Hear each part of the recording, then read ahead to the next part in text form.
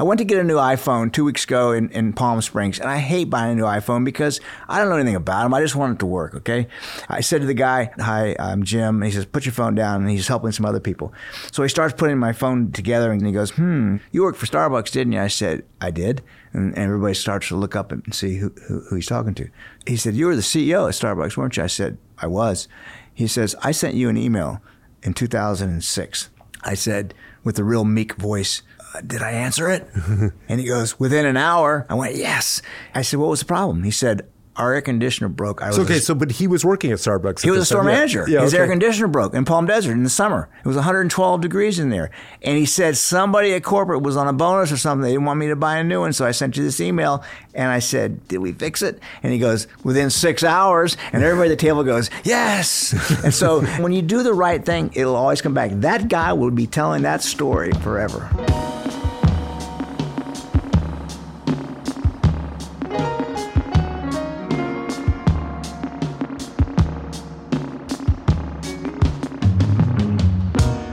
Hey everybody, welcome to another episode of the Nordy Pod. I'm Pete Nordstrom, president of Nordstrom, and your host for this podcast. Join me as I take you on an honest, authentic journey through our company and introduce you to many of the fascinating people in my life, one episode at a time.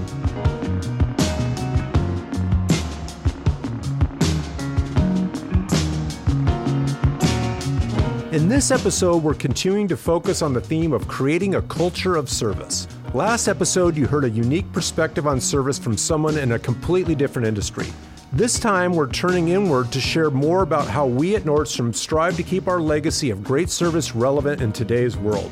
To start us off, we're going to hear directly from a Nordstrom customer as she shares her experience shopping in our stores. I have a 20-year-old daughter with cerebral palsy, and we do as much shopping as we can at Nordstrom. We have always had people in there that not just greeted me, but also greeted her. That doesn't happen all the time. After that, you'll hear from Nordstrom board member Jim Donald about what he's learned about service throughout his incredibly successful career. When you take care of your associates at every level, they take care of business. Never be bigger than the front line. If you do, your business and your personal legacy will be destroyed. Then to wrap it all up, you'll hear my conversation with our Senior Vice President of the Rack Division, Carl Jenkins, as we discuss his influence on our culture of service. I start out thinking that I have to have all the answers and I have to go tell people what to do. I learned quickly, though, that in leadership, in order to drive great service, I've got to get the person to believe that giving great service is what's best for them. It's a lesson-heavy episode, folks, so grab your notepads as we wade deep into the waters of Nordstrom's efforts to create a culture of service.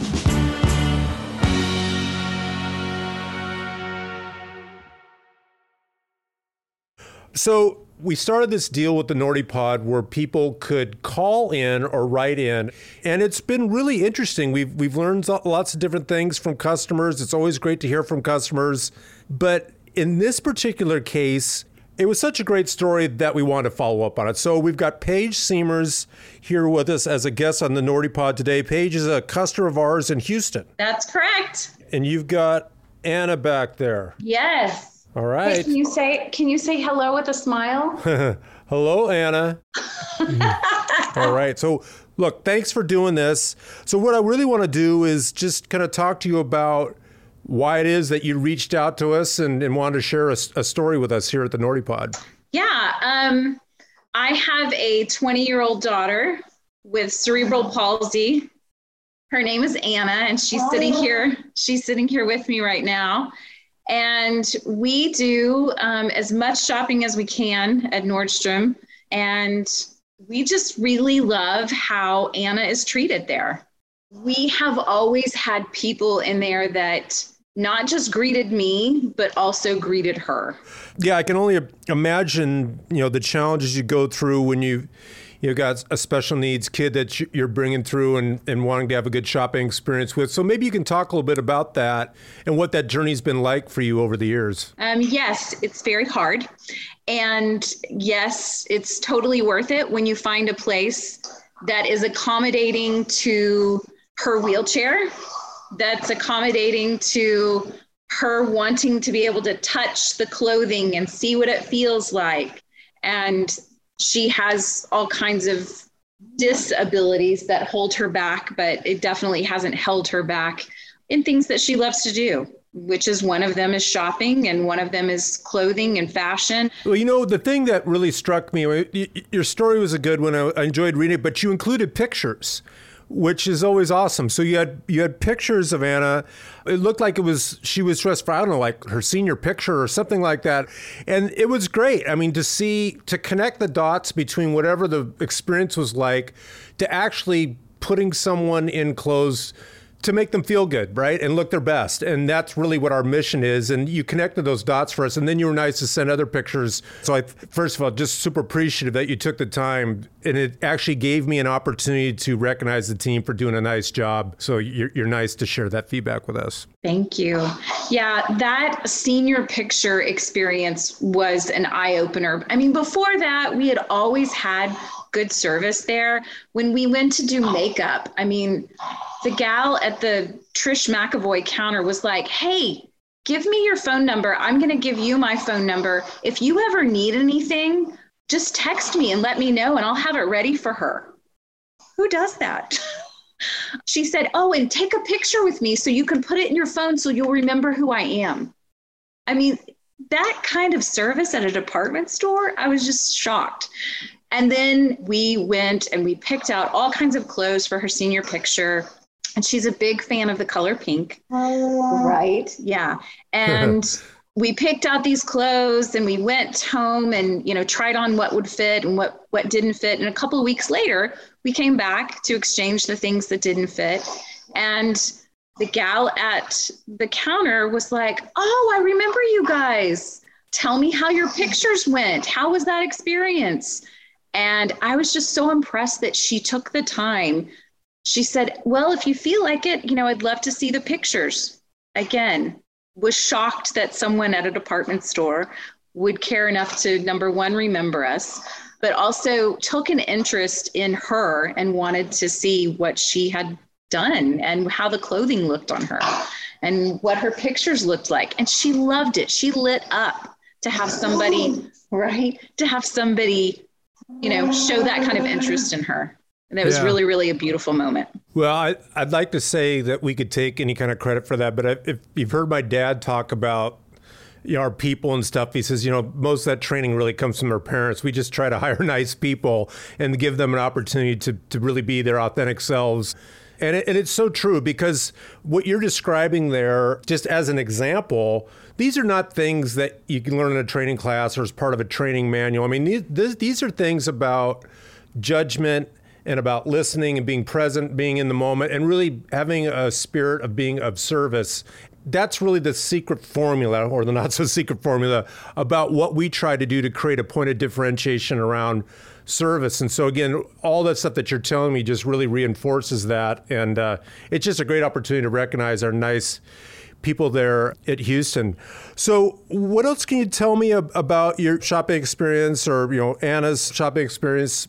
Have you been shopping with us just for like the day-to-day types of stuff too? Or has it mostly just been about occasions? No, we've definitely shopped for day-to-day things as well. We have spent many a New Year's Day with your people at Nordstrom.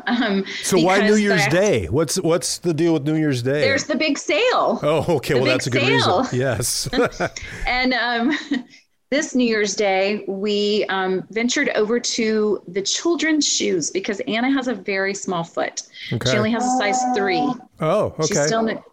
She's still in a kid size, which is a little frustrating for a 20-year-old to have a kid size foot because you don't always get the shoes that you want. But we had the most lovely, I'm going to find her name, the most lovely lady who was so accommodating to Anna. Her name was Rebecca. Rebecca took the time to really try to understand in just those few minutes how Anna communicates. She communicates through, as you can hear, vocalizations and through eye blinks. And Rebecca would bring shoes to Anna and see what her response was. And she would say to me, I don't think she likes those. Or, Anna, how about these?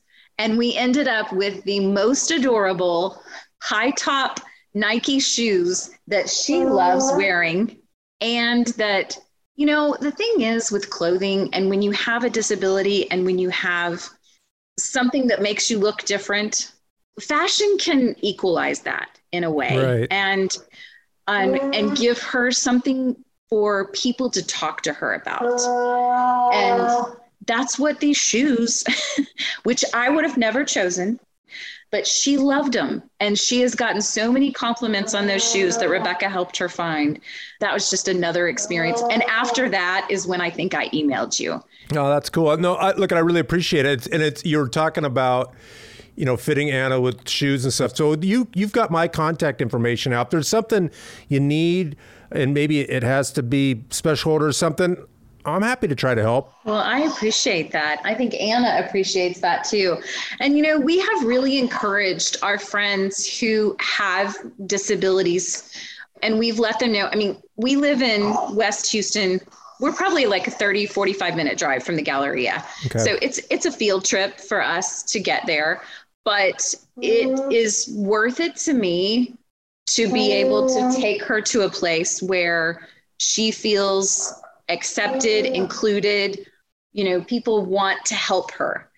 And so we've encouraged our friends that have disabilities, children with disabilities, hey man, go over there, see what you think, see if you have the same experience, because that doesn't always happen. Yeah. Well, look it all that stuff it rings so true to me, just about the way that you treat people just makes such a huge difference. And we talk about that stuff all the time.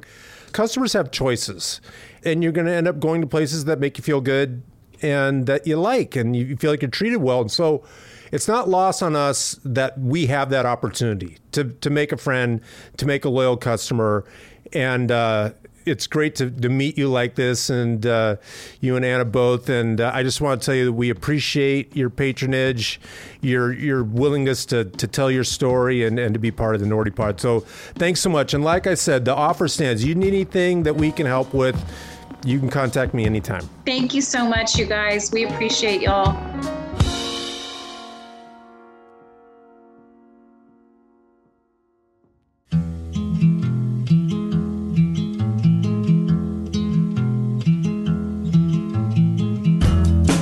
All right, so we just heard one customer's perspective on the service in our stores, and I'm super grateful for all our employees who have made Paige and Anna's experience so positive. The truth is, we don't always get it right, so it's important to lift up these kinds of stories as an example of what we're trying to accomplish. Next up, I'm chatting with a good friend, Nordstrom board member, and super successful businessman by the name of Jim Donald. Now, Jim has had an amazing career in retail that started in grocery and actually is in grocery to this day. He's held CEO positions at companies like Starbucks, Albertsons, and Extended Stay America. Jim was even personally recruited to Walmart by its founder, Sam Walton. He's a huge asset to Nordstrom as a board member because he's had these remarkable experiences leading at scale big, complex companies where his whole focus is about how to create exceptional experiences because of the way that you elevate the importance of our people and how that is instrumental in delivering great service. I think you'll agree with me that Jim's a great guy, and you're going to get a lot out of this discussion.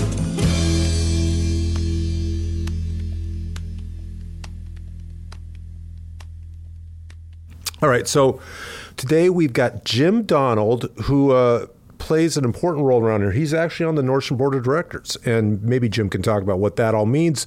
But the reason we have Jim is Jim has worked for a lot of big companies in different kinds of roles, big leadership roles, and I think one of the trademarks of what's made you successful, and I think what's made you a great Nordstrom board member, is that this service thing is kind of core to your DNA. So, Jim, thanks for being on the Nordy Pod. Glad to be here, Pete. I guess I want to start by, Jim, giving people an idea about what your background is. Like you grew up in Florida? Is that where you grew up? Yeah, I was in Tampa, Florida, and I'll never forget this. I was 15 years old, and I was shooting hoops in my driveway. My mom was a cashier at Public Supermarkets, and her store manager drove up to me just as I released a little 12-foot jumper and said, "Hey, Jimmy, you're going to work for me tomorrow." And I said, "Yeah, sure I am." And I popped another one, nothing but nets. I started at 7 a.m. the next day. Are you lefty, Jim? I saw No, I saw you use your form there with left hand. I'm like, okay. Well, in business and in life, I've always figured this out. You got to be able to go both ways. That's right. And when somebody says, "We want you to go to some different state to run some different company," put that car going in that direction and get after it. So tell me about growing up. Was there an understanding or an expectation of how you saw yourself or what your future was going to be like? Well, it happens once you start working for a reason. I happen to like the supermarket business, and so when I started there at 15 and 16, I'm still in it now at 69. So what did you like about it? The people aspect of it.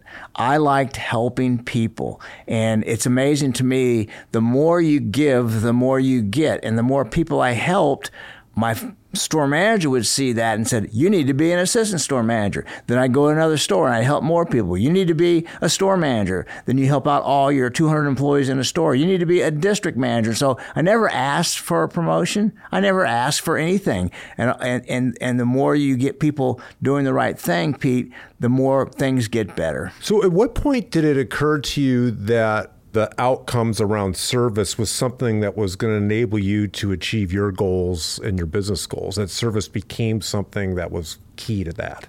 I can tell you exactly when it was. I just started full-time at Public Supermarkets. I was 18 years old, and I had the worst aisle ever, but I was like half the age of the other ones that were there. And so I would always get my stuff done first, and then I would start helping them, and I'd help them get done, and they got recognized as well. But it all came back to me when someone said, "Hey, who should we promote out of this store?" And they all would say, "Get Jimmy. He's helped us. We hate to see him go, but he's the guy we want to do it." And sure enough, that led to this, to that, and to the other. So how is it you became known as the fixer, the guy that could create solutions out of problems? Well, first of all, this is a great segue into, I always talk to graduating seniors in universities around the country, and I always say, take the job no one wants, because you're never going to fail at it. The non-sexy jobs. The non-sexy jobs, and before you know it, by the way, as you know, there's no sexy job in leadership because it's hard work. It's every single day you're doing something to give back to people, and that's not easy.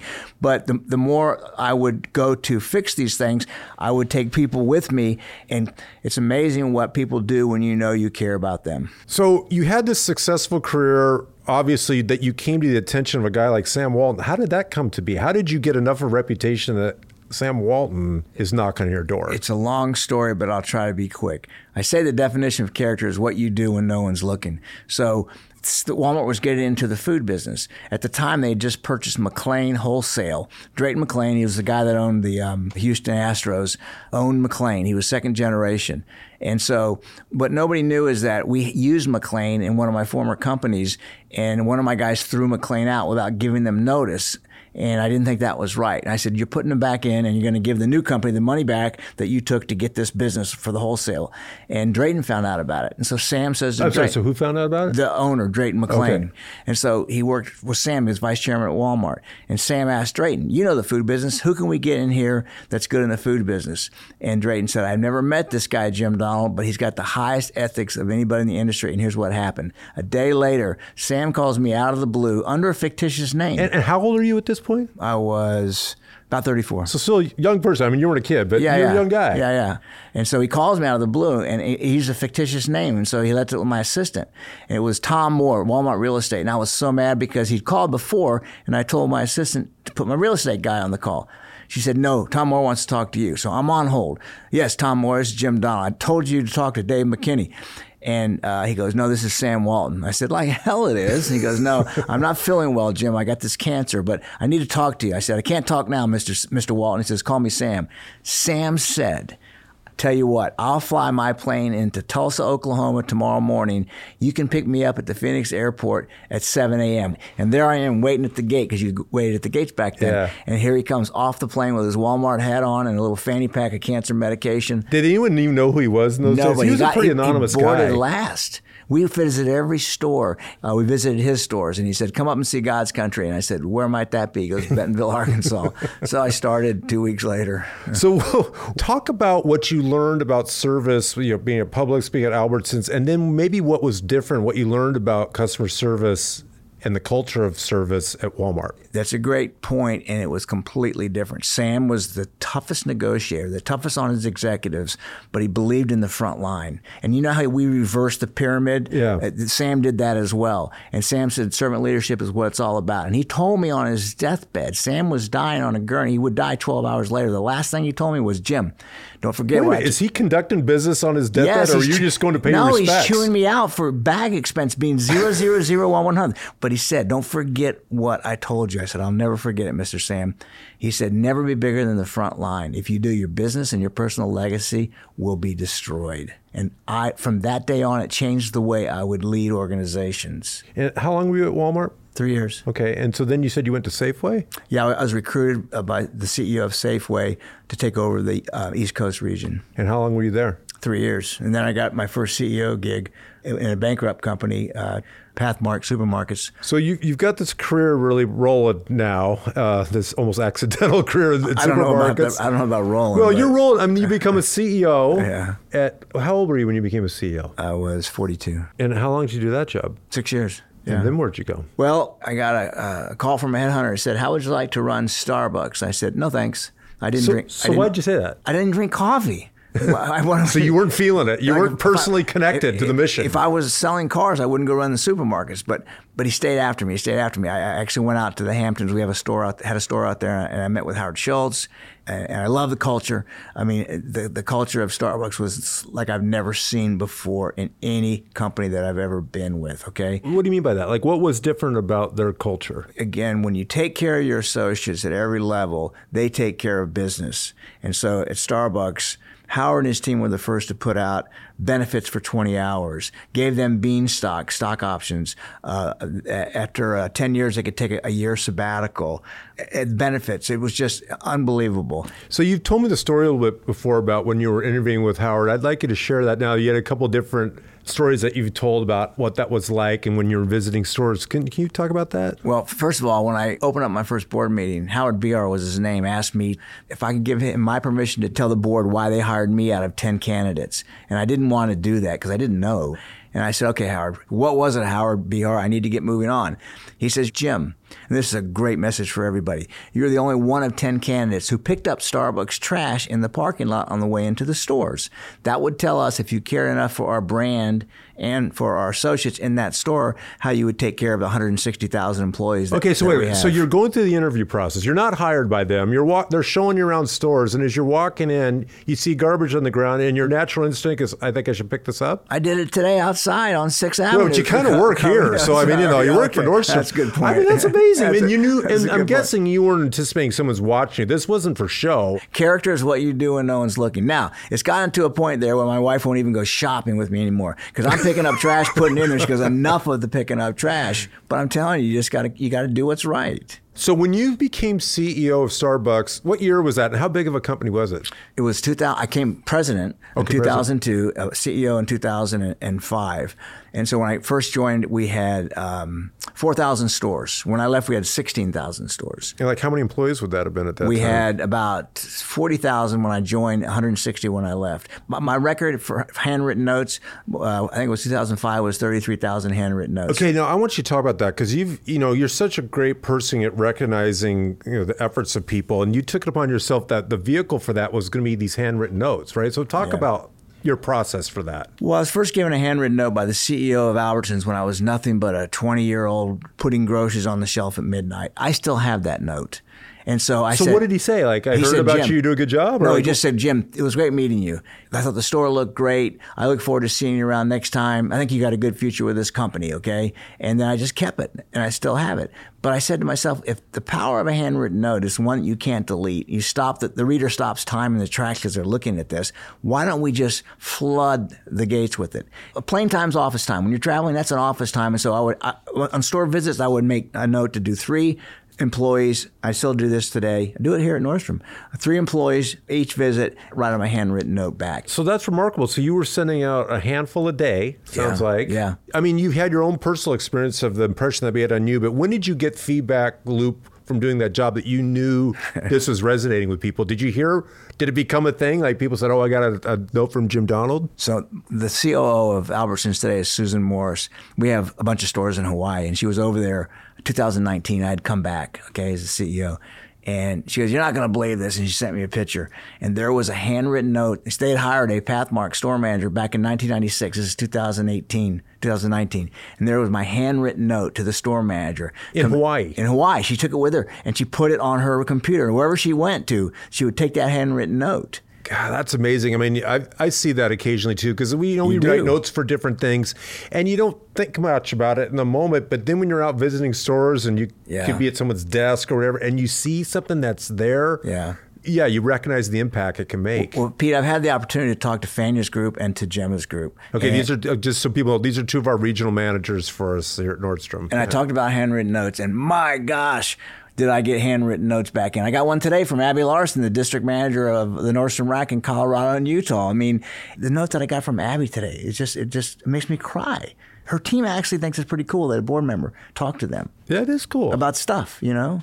Hey, so Jim, first of all, thank you for being part of our board, but it's been fascinating to watch you not just be a board member, but like be a board member plus. And what I mean by that is people might not realize you're out in our stores all the time. And not because it's your assignment or you have to do thing. It's because it's what you sincerely are interested in. You guys do it. You know what it's about. The associates that are here, just know what it's about.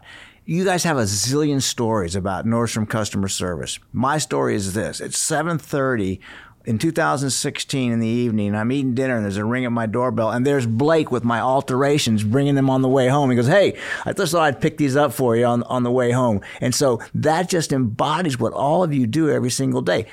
When I see that, I want to just encourage people to keep doing it. High five them, send them a handwritten note. Do it. Pete, everywhere I go, the Nordstrom service level is just at an all-time high. It can be a Rack in Palm Desert. It can be the New York flagship store. It doesn't matter where it's at. And nobody knows who I am when I go into the stores. They do when I leave because I always call the store manager up to introduce myself. But I always walk around the store first. I've gotten thrown out of more back rooms probably than any board member around. Do you go in the back rooms uninvited? Do you start walking back there? But then I get caught, and I just say, okay, here's my employee number. I'm a board member, and but it's real. You can touch it, you can feel it, you can see it. Not just here in Seattle, but in every store, every Nordstrom store that I go into. So I swear to God, every time we talk about this, you said, Pete, my advice for you is get out there more. You've got this big job. You got to leverage yourself, have people do a lot of stuff so you could be out there and kind of flying that flag. These are my words. But is that how you see it? Like the role that Eric, Jamie, and people name Nordstrom, how we can add a lot of value to this business? Pete, I've told you this before. You're a legend in your visits because you're doing things because you've done them all. So is Eric, and so did Blake. But when you go to the stores, I see the wash after that boat sailed through there, and it is so big and it is so powerful because they just love the fact that you're out there talking business with them. It's the most important thing we as leaders can do. It really is. Yeah. And so you, Eric, and Jamie, you guys are the brand ambassadors, along with everything else too. And I love the fact, I didn't know this, that you do the state of the company. I was telling Eric, I want to go on a trip next time with somebody. I want to do that. They're fun to do. Yeah. It's just amazing. And then you hear it all. Well, I want to let you know that you make an impact, and because I hear about it, to your point about creating that wash or the wake, and it's a positive one, and I hear about it all the time. Like, I got this board member, this Jim Donald guy came in, and it's impressive to people when someone's on the board and cares, because you come across in such an authentic way, and it's true. This is no gimmick. This is who you are, and it's why you've been successful. So it's the reason I invite you to do this. You're a great board member, and you really help us perpetuate this culture of service. So thank you, Jim. One last thing. You see what the back of my sweatshirt says, Pete? I think it says Nordstrom. Yeah, I see that. So I'm down on the sales floor with Jim Ferguson, and people are asking me, hey, can you help me out here? I says, I can't, but I know somebody who can. So I drove Ferguson crazy. Yeah, then we'll see how you are at selling suits or clothes. That'd be pretty good. Yeah. Good. Hey, Jim, thanks so much for being on the thanks, podcast. Pete. I appreciate that. So, hey, keep it up, everybody.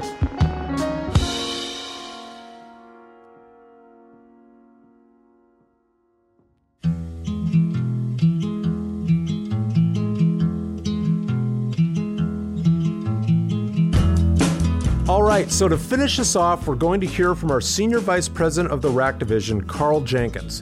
Carl is one of those guys where the customer service proposition and its importance comes to him supernaturally. I think you'll get that impression when you hear him talk about it and how it's such an authentic part of his DNA and approach to leadership.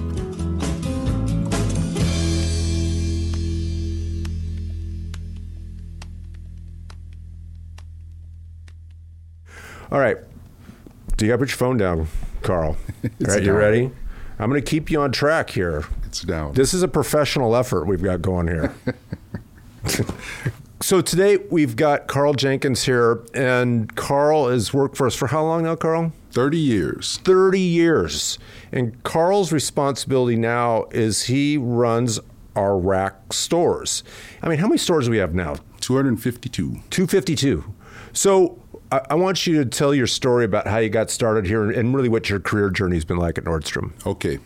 I started at age 18, and I was a stock person in the shoe department at our opening at our Mall of America store. Yeah, in Minneapolis. Minneapolis, Minnesota. I had moved in from Georgia. I had a relative that worked at Nordstrom. Talk about word of mouth reference. It was kind of one of those things where I think he worked out a deal with my parents that he could get me a job if they could get me to Minneapolis, and it worked out. I went there. So wait, so you like graduated from high school, trying to figure out what you want to do, and it said, how about coming to Minneapops and working at Nordstrom? That is exactly right. Did you know what Nordstrom was? Had no idea, and when I left, I thought I was going to Neiman Marcus. It's the truth. But I heard a couple things that really resonated with me. Number one, it was use good judgment. Go take care of the customers. Make it easy. And number two, it was you can grow here. We're a promote from within company. And if you use good judgment, you have good results, you're going to be able to take on more responsibility. And that resonated with me. So I got out of the stock room onto the sales floor, and I started growing from there. There was an experience on the sales floor, though, that really brought it all home for me. We were in the middle of a sale, and a lady walks in. Her name is Penny, and I could just tell she was totally flustered. I could look at her and tell. And I walk up to her, say hello to her, and she's like, it's just too busy. Like, she couldn't wrap her head around how crazy it was in the store at that time. Was it crazy? We were in the middle of a sale. It was crazy. Okay. And so I said, all right, let's walk over here. I took her to Salon Shoes. A little quieter We there. sit down over there, and it just so happened she had a wide foot. So I sit her down. We start working, and I'm helping her out. Her husband comes up 45 minutes into it, and she says, I found some shoes. And he's like, you did? And she said, they're expensive. And he said, ooh. And I'm getting excited now, right? I'm a commission salesperson. So how expensive were these shoes, by the way? A few $100s for a couple of them, and a couple $100 a piece for some of the other ones. So it was a good sale in those We days. had a yes pile, and it was moving. Yeah. And so play that forward a couple weeks. It all goes well. We get her shoes. She gets boots. She gets all casual dress and boots. She gets everything. We finish this off, and I get a note a couple weeks later from her husband telling me that they had come to Nordstrom in Minneapolis just for shoes. And when his wife walked onto the floor, she was totally disappointed because she was worried that she couldn't get help on such a busy day. I didn't know that. We don't know what people walk in with, right? Right. And so it turns out he is an author. A few weeks later, he comes in, like with a camera, taking pictures of me on the sales floor. Later, he writes a note to Eric and sends a book. I'm in the service industry. I do this for a living. And they called me out. Like, I got a letter from an author about service. So what I'm trying to say there is that when you talk about random acts and how giving service can take us forward, for me, that brought it home for me. Like, that I had gotten recognition for doing a natural thing, which was just walking up to a person and saying, hi, how are you? And trying to offer help. But it all boils down to, this fundamental belief that we will do well when we make people feel good and look their best. What does it take in order to do that? That's right. Okay, so you're doing that job, but then you start getting promoted, right? And you become a manager and a buyer, and then you're doing different things. So how did your perception about service and your responsibility now to lead it evolve? Well, at first, I started out probably like a lot of other people in leadership, thinking that I have to have all the answers and I have to go sort of tell people what to do. I learned quickly, though, that wasn't a means to accomplishing anything. I had to understand what people wanted out of this. And if I'm going to give them coaching, the coaching had to tie into what they were trying to get done. And so in order to drive great service, I've got to get the person to believe that giving great service is what's best for them. We have goals, we have things that we want to accomplish. They always tie in to what an individual wants. And just trying to help people develop careers is something that was really important to me. If this company can take me from being a stock person to enabling me to be a store manager, I want to help this company succeed, one. And two, I want to continue to create great jobs for other people just like it happened with me. Just think of this. So because I said I wanted to be a RAC regional manager, that was the job that, when I'm in my reviews, what do you want to do? About a year into being a RAC store manager, I said, I want to be a regional manager for the RAC. That is it. That would be the best job. I'd say that to Brent Harris, and he was my leader at the time. He was the regional manager, and he remembered that. And when Michigan Avenue opened, I got a chance to go be a part of that. And a part of that, conversation with him was, you said you wanted to be a regional manager. We're going to remodel this store. We're going to touch everything that a customer sees. We're going to do this gigantic amount of volume. I'm not going to say the number, but we're not going to close the store for one day. And we need somebody to lead the team through that. We need somebody to lead the remodel. And we're going to give you the experience of learning about construction and about planning and about project management and about really collaborating with people. And basically changing the tires while the car's driving down the road. While you're flying the plane, you're going to tear it apart and you're going to rebuild it. And we're going to do all these things. And these are the experiences that you will get, and you will need those as a regional manager. So this is a good assignment for you. That amount of thought went into how this could benefit me. Right. It stood out to me, and it still stands out to me this day that he would even think about, those things. So you're a senior vice president now, is that right? Yes. Yeah. So it's getting promoted from, where you're doing to running all our RAC stores out of Seattle now. Yes. And so, the stakes get higher, right? Yeah. And so now I get a chance to work with teams, sort of this network of people in planning, in merchandising, in transportation, in store environment, all these different groups of people coming together around one cause, which is to make our business better through giving great service. Yeah, so I want you to kind of touch on that, because again, you've gone from a role where you're trying to fit in and you're trying to follow along with what the expectations of service are, to some that literally sets the bar of what that means. So I'm curious how that makes you feel where you sit now about creating a culture of customer service as really what we talk about, the biggest differentiator we have and probably the biggest catalyst we have for success. So when I first got my job, I went on a listening tour. I went out to hear, what are the things that you think we ought to be doing? What are the things that we could be doing better? What are the things our customers are asking us for? And what are the things that are getting in your way?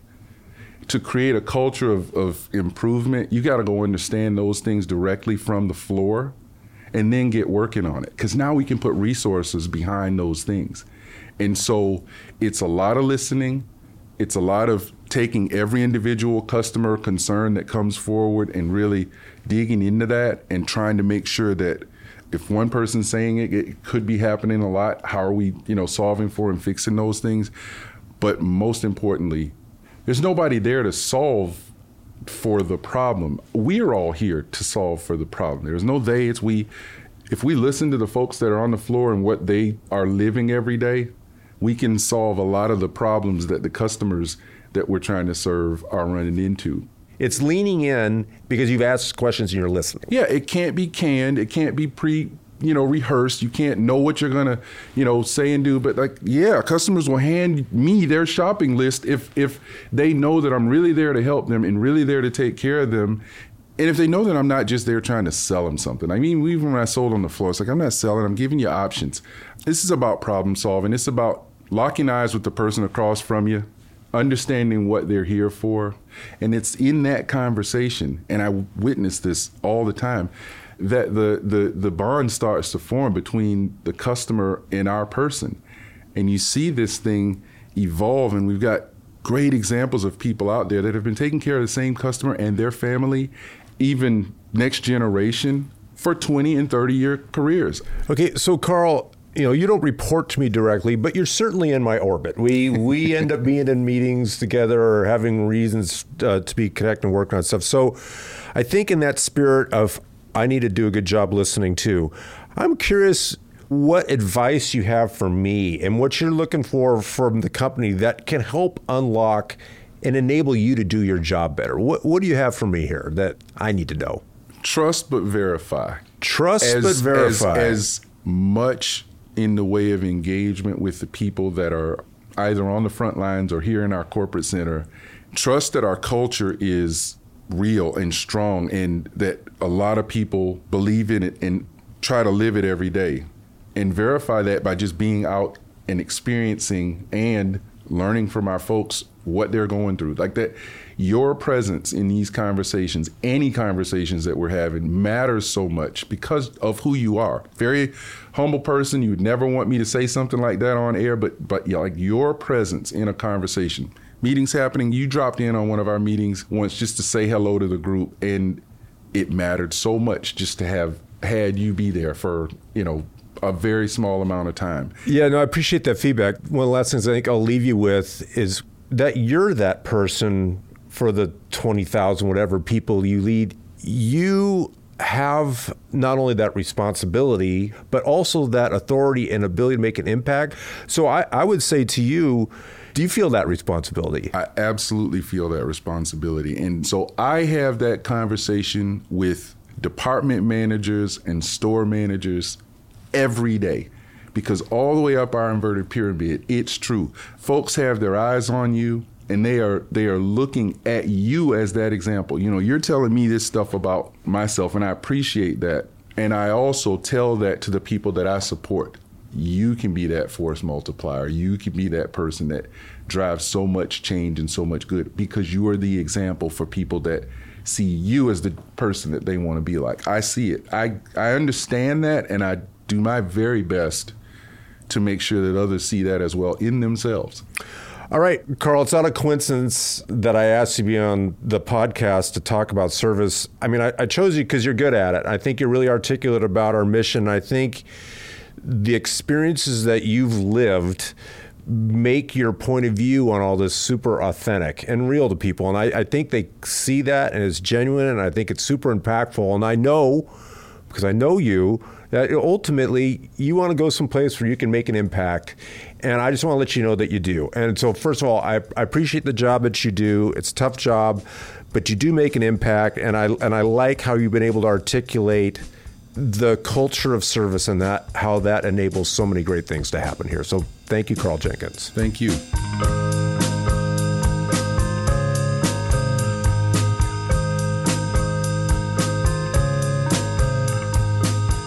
Well, that's the show. We're really glad you're with us on this journey, and we hope you keep listening. The easiest way to do that is to subscribe to the Nordy Pod wherever you get your podcasts. And while you're there, please take a minute to give us a like, a share, and a review so other people can find this thing too. For more information about the show, head to Nordstrom.com/NordyPodcast, where you can listen to episodes, see upcoming guests, and learn about how to get involved. We really want to hear about your experience with Nordstrom, so if you have a story about how you received great service or even bad service, send us an email to nordypodcast@nordstrom.com. You can also give us a call and leave a voicemail, and you just might hear your voice on a future episode of the show. That number is 206-594-0526. So don't be shy, drop us a line and be part of the Nordy Pod. And be sure to follow us on our newly added Instagram page @The Nordy Pod to stay up to date on new episodes, announcements, and more. And make sure to tune in next time when I sit down with co-founder and executive chairperson for On Running, Casper Copetti. Both my co-founder Olivier and myself, we're very emotional people, and we try to stay positive, and it's all about managing energy, and exercise, running, movement in general are great tools to do that. There are many different, ways of running and exercising. And sometimes I just need to get away from it all. I don't wear a watch. I don't, record my times on Strava on those runs. It's all about decompressing and opening up the mind.